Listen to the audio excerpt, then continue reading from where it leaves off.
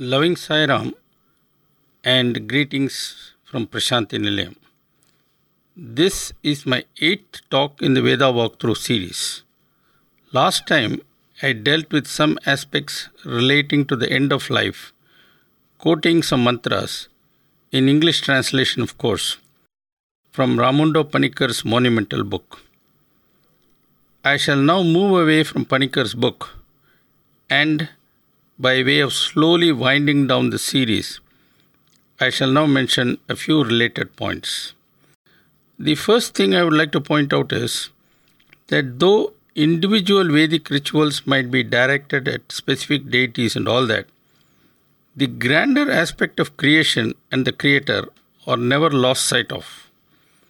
We must understand that the Vedas were meant to cater to a wide spectrum of people. As the custodian of the Vedas, the Brahmins were expected to preside over various rituals performed by ordinary folk, and the Brahmins were expected to guide these people by drawing their attention to the practical aspects of dharma. I shall point out some examples of this shortly.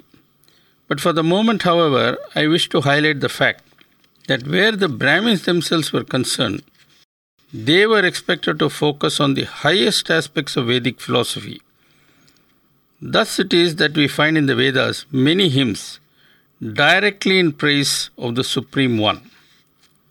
Here, for example, are some verses from the Rig Veda, where the hymn is based on the rhetorical question, who is it that we should worship? These are some of the hymns in English translation. He who bestows life force and hardy vigor, whose ordinances even the gods obey, whose shadow is immortal life, what God shall we adore with our oblation? Who by his grandeur has emerged sole sovereign of every living thing that breathes and slumbers, he who is the Lord of man and four-legged creatures, what God shall we adore with our oblation? To him of right belong by his own power the snow-clad mountains, the world stream and the sea. His arms are the four quarters of the sky. What God shall we adore with our oblation? O Father of the earth, by fixed laws ruling, O Father of heavens, pray protect us. O Father of the great and shining waters, what God shall we adore with our oblation? That is very poetic, is it not? The idea of an absolute God who is omnipresent, omniscient, and omnipotent is present as an undercurrent throughout the Vedas, though it shows up explicitly only in the more philosophical passages. Hailed as Sarvesvara, the Supreme One is extolled in the Svetasvatara Upanishad thus: on all sides eye, on all sides face, on all sides arms, on all sides feet. He, God, the One, creates heaven and earth, forging them together with arms and wings. He who is the source and origin of the deities, the Lord of all, Rudra, the mighty sage, who produced in olden days the golden germ, may he endow us with purity of mind. Without beginning and end is he. In the midst of chaos he is, and brings forth all things. Creator is he, and sole provider of manifold forms. When a man knows God, he is freed from all fetters. In the Mahanarayana Upanishad, which incidentally we hear chanted often in Swami's presence, it is said, the sound that is uttered in the beginning of the Veda, the sound that is established also in the end, that which is beyond its absorption in nature, that is the Supreme Lord. Narayana, universal God, Supreme Word, imperishable. On every side supreme, eternal Narayana, universal Lord. We adore the Master of all, the Lord of the soul, eternal, benevolent, and immobile. Narayana, the mighty one to be known, the self of all, the supreme goal. Narayana, the light supreme, the self. Narayana, the supreme. Narayana, supreme essence of Brahman. Narayana, the supreme. And so on it goes. The Mandukya Upanishad puts it all very crisply thus: This is the Lord of all, the knower of all, the inner controller. This is the source of all, the beginning and the end of all beings. In the Prashna Upanishad, the Supreme Lord is described thus: He is the fire that burns, He is the sun, He is the plenteous rain, He is the wind, He is the earth, matter and God, being and non-being, He, the immortal. And in the Taittiriya Upanishad that we have already reviewed, He is described in the same tone: that from which beings are born, that by which when born they live, that into which when dying they enter, that you should desire to know. That is Brahman. One cannot talk about the Vedas without some reference at least to the Bhagavad Gita. The Gita can naturally be described in many ways, but for the present, I would choose to describe it as the direct authentication of Vedic wisdom by God Himself. God in human form as Lord Sri Krishna not only corroborates all that is said in the Vedas in various places, but also goes far beyond by opening up a simple path by following which anyone can, if he or she so chooses, attain God by following just a few very simple rules. Basically, the Gita reveals to man how, by loving God, man can actually attain God without jeopardy to his normal call of duty. And that the God man so attains is nothing but the Brahman whom the Vedas extol. There is a very important point here that needs to be underscored. The Vedas essentially told man, follow God and you will reach God. Very true indeed. But then, for many, dharma may appear like an inconvenient set of rules. So what does Krishna do? He says to man instead, just love me and be devoted to me. I shall take care of everything. Does that mean that man can forget dharma? Not at all. However, man now thinks of the loving God all the time and tries to please Him. God is so wonderful, loving and compassionate and all that it is such a joy to please God. Thus, driven by his love for God, man starts following dharma almost unconsciously. Dharma is no longer a burden, but something that is merely incidental. Creation, Swami says, is a divine play involving the Lord and the devotee. Krishna was the first one to make that plain, besides instructing man how to please the Lord. I remember very distinctly what Swami said when inaugurating the Samskrita Sadanam in Bangalore in January 2001. This is what Swami said in effect. God has everything. Being the creator of everything, there is no need for God to want to have this or that. God does not incarnate to ask man for service or favors. God incarnates so that man may have God in his radar screen. When God is physically present directly in front of his eyes, man feels an urge to serve God. That is the opportunity that the avatar presents to man. Some people are not quick on the uptake, and so God asks people sometimes directly and sometimes indirectly, will you do this for me? And so on. We hardly realize how much Swami is doing so that we might improve ourselves. Many years ago, late Dr. Fani Banda asked Swami a question. By the way, for those of you who are not aware, I should mention that late Dr. Fani Banda was a renowned dentist in Bombay. He was a good amateur magician, and on top of it all, he was a good photographer and film cameraman. It is thanks to Dr. Fani Banda that we in the Prashanti Digital Studio have reels and reels of archival film that are wonderful scenes that we shall never again see. Getting back to Dr. Fani Banda and his question, he asked Swami, what is the purpose of the Sri Satya Sai organization? Swami replied, nothing. That of course knocked the good doctor flat out. When he recovered, he gently asked, Swami, nothing? How can that be? Swami then smiled and replied, I founded it so that people could improve themselves. A very profound reply, and when we think about it, so many of the activities that revolve around Swami and the ashram are really opportunities for various people to improve themselves. I personally find this absolutely remarkable.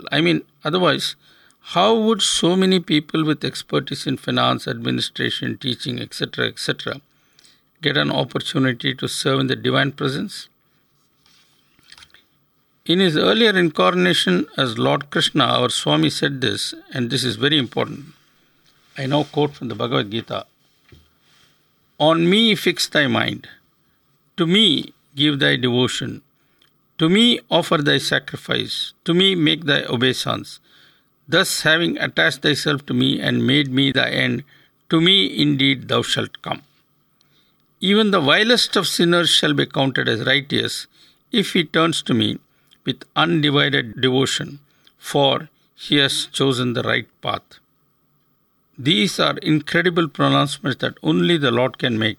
And just listen to this guarantee once again in the Bhagavad Gita. As for those who exclusively worship me, who meditate on me with no other thought, and who are ever steadfast, I bear entirely the burden of their welfare. By the way, all these remarkable slokas are from the 9th chapter of the Gita. It is no surprise then that in the post-Krishna period there was a great following for the Lord in the form of Krishna. Indeed, many saints did exactly what was prescribed and attained precisely the destiny promised. In short, I would say, using a modern idiom, that the Bhagavad Gita is nothing short of Vedanta for dummies. I am sure with all these remarks you would be able to recall innumerable statements of Swami where all these assurances have not only been reiterated but even exceeded. In other words, Swami is giving bargains far exceeding Krishna's offers. That really is what the Lord's compassion is all about. Changing the gear somewhat, one theme that occurs right across the Vedas is sacrifice. The Sanskrit word for sacrifice is tyaga, and there is a Vedic passage extolling sacrifice that Swami often quotes. In the Vedas, the theme of sacrifice may be seen in two distinct perspectives. One of these is what I would like to call the cosmic external, and the other sublime internal. As is to be expected, the two concepts are in fact related. Let me start with what I refer to as the cosmic external aspect. The basic idea here is that the human is but one cog in a massive engine called the cosmos. The cosmos has innumerable entities ranging from stars and galaxies at one end to insects, plants, animals, and so on at the other end.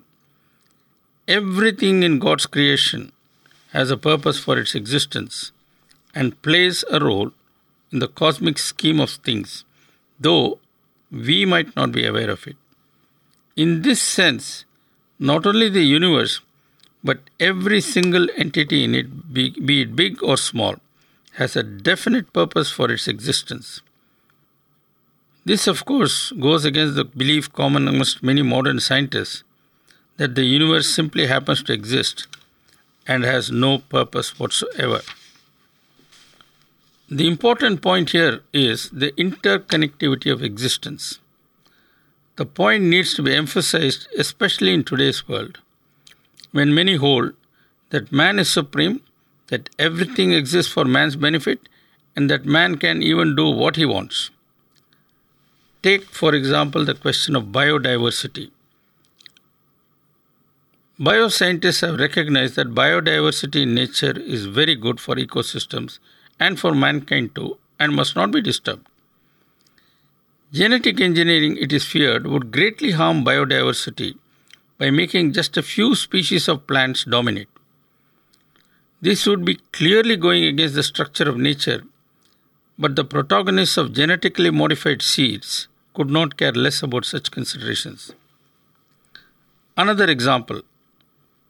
There are many coral reefs around the world, some of them truly famous. However, their very fame has spelled their doom. Heavily promoted as tourist destinations, many of these reefs are in danger of being completely wiped out. It was not realized until recently that coral reefs play a vital role in preserving balance in marine ecosystems. They are the breeding ground for many marine species, which in turn support many types of fishes. Damage to coral systems has caused, in many places, heavy destruction of many species of fishes. I can cite several examples, but I shall not at the moment. Maybe in a talk later, I shall deal extensively with ecosystems. Presently, the point I want to make is that man's superior abilities does not give him any special license to disturb eco-balance in any way. God has given man superior abilities not for damaging the environment, but to become conscious of God and move towards Him. Misuse of divine capabilities endowed by God to man for a special purpose is a great sin. Indeed, this is where sacrifice comes into the picture. In the Gita, the Lord tells Arjuna, at the time of creation, the Creator told mankind, through sacrifice, thou shalt prosper and propagate. This shall be the milch cow Kamadhenu of thy desires. This is verse 10 in chapter 4. Here, a sacrifice is described at a level that most people would grasp. It is a payment for favors one wants. Continuing, Krishna says, worship is a form of sacrifice. Worship the powers of nature, the Devas, and they in turn will nourish thee. Through this synergy, thou canst attain the highest good. Here, sacrifice is commended in order to achieve a balanced coexistence with nature. The word sacrifice normally makes people to say, I am being asked to simply give up something that I have earned with hard work. Is this not unfair? Krishna dispels all such notions. Maybe the person might think that he or she has worked hard, but there can be no gains unless there is the grace of God. Thus, what people think they are sacrificing is really something that has been given to them by God. They are not giving away some material thing of theirs, but something given to them by God. Make a note of that. To make sure that this idea is not forgotten, Krishna tells Arjuna, fostered by sacrifice, the deities of nature will, unasked, bestow on thee all the enjoyment thou couldst possibly desire. But he who enjoys the gifts of the gods without offering sacrifice in return is verily a thief. Food is one of the great gifts of nature. We do not realize it, but all food comes really from nature and not the supermarket. Reminding man of this, Krishna says, the virtuous who partake of food that remains after the sacrifice is offered are free from sin. But the selfish who eat alone without sharing their food with others are in fact feeding on sin. These slokas are, by the way, from the 4th chapter of the Gita, where Krishna really goes to town on the subject of sacrifice. Here are some more slokas from that same chapter. Know that all action originates from the Supreme One who is imperishable and all-pervading. And in sacrificial action, this Supreme Spirit is consciously present. O Partha, one who does not revolve with the wheel of sacrifice but seeks instead mundane pleasures through the gratification of senses, lives in vain. I am sure you would have noticed that all that I have said so far about sacrifice is actually connected with the so-called external aspect. We receive from outside, and so we must also give. Better it is to give more than what we receive. One important thing to remember is that what we give or sacrifice is something that would bring material advantage in some form to us if we did not give that away. Thus, the term sacrifice is used in the traditional sense. Now, in the Vedas, the word sacrifice is intimately tied up with yajna and yaga. And yajna and yaga call to our mind the spectacles of a huge sacred fire, the sacrificial fire as it is sometimes called. I am sure many of you must have seen yajnas being performed at Prashanti Nilayam at the time of Dasara. We see then priests pouring not only ghee but cooked rice and many material objects into the fire. What does all this symbolism really mean? How does making offerings to the fire amount to sacrifice? Let us first hear Swami on this subject. And I quote, "The sages used to perform yajnas for gaining mastery over the senses. The real nature and meaning of yajna is the overcoming of all our bad tendencies, throwing them into the fire of sacrifice." What is sacrifice? What is it that one must give up? Is it the transient wealth that one has? Sacrifice means giving up one's desires, greed, and extreme miserliness. Unless you sacrifice desire, anger, greed, and so on, you cannot attain divinity. End of quote. So you see, that's the real point. Yajnas are performed for achieving inner purity through sacrifice. And this is where what I referred to earlier as the sublime internal comes into the picture. However, it must be added that in Vedic times, people did perform yajnas for propitiating deities and getting boons from them. For example, Emperor Dasaratha performed the famous Putrakameshti Yaga so that he might be blessed with children. This is the external aspect of Vedic ritual. But the beauty is, as Swami sometimes points out, all these rituals have a sublime internal aspect too. This brings me to my next point, which is about fire. In the scriptures, the term fire is sometimes used in a generic sense. Let us go back to the Gita for a moment and listen to some more from Krishna. The few slokas I am now going to quote are all from the 5th chapter. Some offer sacrifice to the devas alone, while others more evolved offer the ego as a sacrifice in the fire of knowledge. Some offer the senses such as hearing in the fire of sense control, while others offer sound and other objects of perception to the fire of the senses. Others again, kindled by wisdom, sacrifice all the activities of the senses and of the vital energy prana in the fire of self-restraint. Some perform sacrifice using material objects, some through austerity, others via yoga, and some again make the study of the scriptures and the acquisition of knowledge of the scriptures their sacrifice. All these are born of piety. Yet others, abstemious in food, practice sacrifice by spiritualizing their vital energy. All these know what sacrifice is and use it to purge themselves completely of sin. Thus, many and various are the sacrifices enunciated by the Vedas. Know them all to spring from the action of the mind, the senses, and the body. Once thou knowest this, thou canst win release. All the slokas I have just quoted from the Bhagavad Gita relate to what I earlier referred to as the internal aspect or sublime internal. Do you remember my earlier quote of Swami who says that sacrifice really means giving up one's undesirable habits and traits?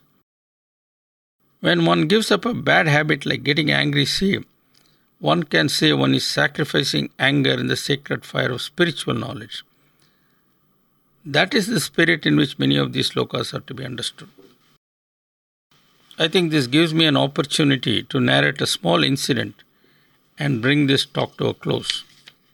This happened way back in 1995, around October I think, when I paid a 3-week visit to New Zealand on an invitation from the Saya organization there. The high point was the national conference, which it so happened coincided with the Deepavali festival. The spiritual convener of the New Zealand Saya organization had a nice idea. It was to have a fire, and everybody was supposed to write on a piece of paper one or more undesirable habits that the person wanted to get rid of. Everyone was made to stand in a queue, and one by one people went to the fire, said a small prayer to Swami, and then threw the paper into the fire. The idea was to sacrifice bad habits with fire as the witness. I thought this was an excellent way of performing a yajna in modern times, sticking closely to the basic principle stated by Swami. Announcements were made about the fire and all that at lunchtime, and devotees went round with pencil and paper, wondering what they would give up. It was very much like people going to Benares in the old days, taking a dip in the Ganges, and then giving up some favorite vegetable. What used to happen was that people would sacrifice a vegetable that they did not like anyway. I was remembering all this when I fell into a conversation with a devotee. He is a very good person, and he had worked a lot for the National Convention. He also took good care of me. He had a long conversation with me about what he should give up. Hearing him out, I suggested that he should give up eating meat and drinking alcohol. He did not like what I told him and argued with me a lot. For my part, I tried to explain why Swami had asked devotees to shun this meat and drink. He went away saying he would think about it. Came the evening and the fire was lit. One by one, people were walking up to the fire and throwing the piece of paper they had with them. This man came to me and showed me the paper he had with him. On it was a promise to give up totally meat and alcohol. He walked to the fire, tossed the paper into the fire, came back to me with a huge grin, and gave me a huge bear hug. He was a big fellow, and the bear hug literally crushed me, but it was worth it. He was so happy, and I too was happy for him. So you see, yajnas are relevant in this day and age too, especially in their sublime internal aspect. I hope you will agree with me. That's all for today. Thank you and Jai Sai Ram. Om Ye Tri Saptah Pariyanti Vishwarupani Vibhrataha Vajaspadarbalate Shantanvo Adya Dadhatu Me Punarehi Vajaspade Devena Manasa Saha Vasoshpade Niramaya Vastu Maye Shrutam Iheva Bhividano Bhe Artni Yivajjaya Vajaspadar Niyachatu Maye Vastu Maye Shrutam Upahoto Vajaspadirupasman Vajaspadar Kvajatam Samshrutena game mahima shrutena viradishi Vidma sharasya pitaram parjanyam bhoridhayasam Vidmoshvasya mataram prithivim bhorivarpasam Jyake parino namashmanan panvang gradhe Vedurvareyo radera padvesham syagradhe Vrikshay yadgavah parishasvajana anusphuram sharamarchan trubhum Sharomasmadjavayadidyumindra Yathadyancha prithivin-chantastishtaditejanam Yevarogancha sravancantastisthatu munjayite Vidma sharasya pitaram parjanyam shatavrashyam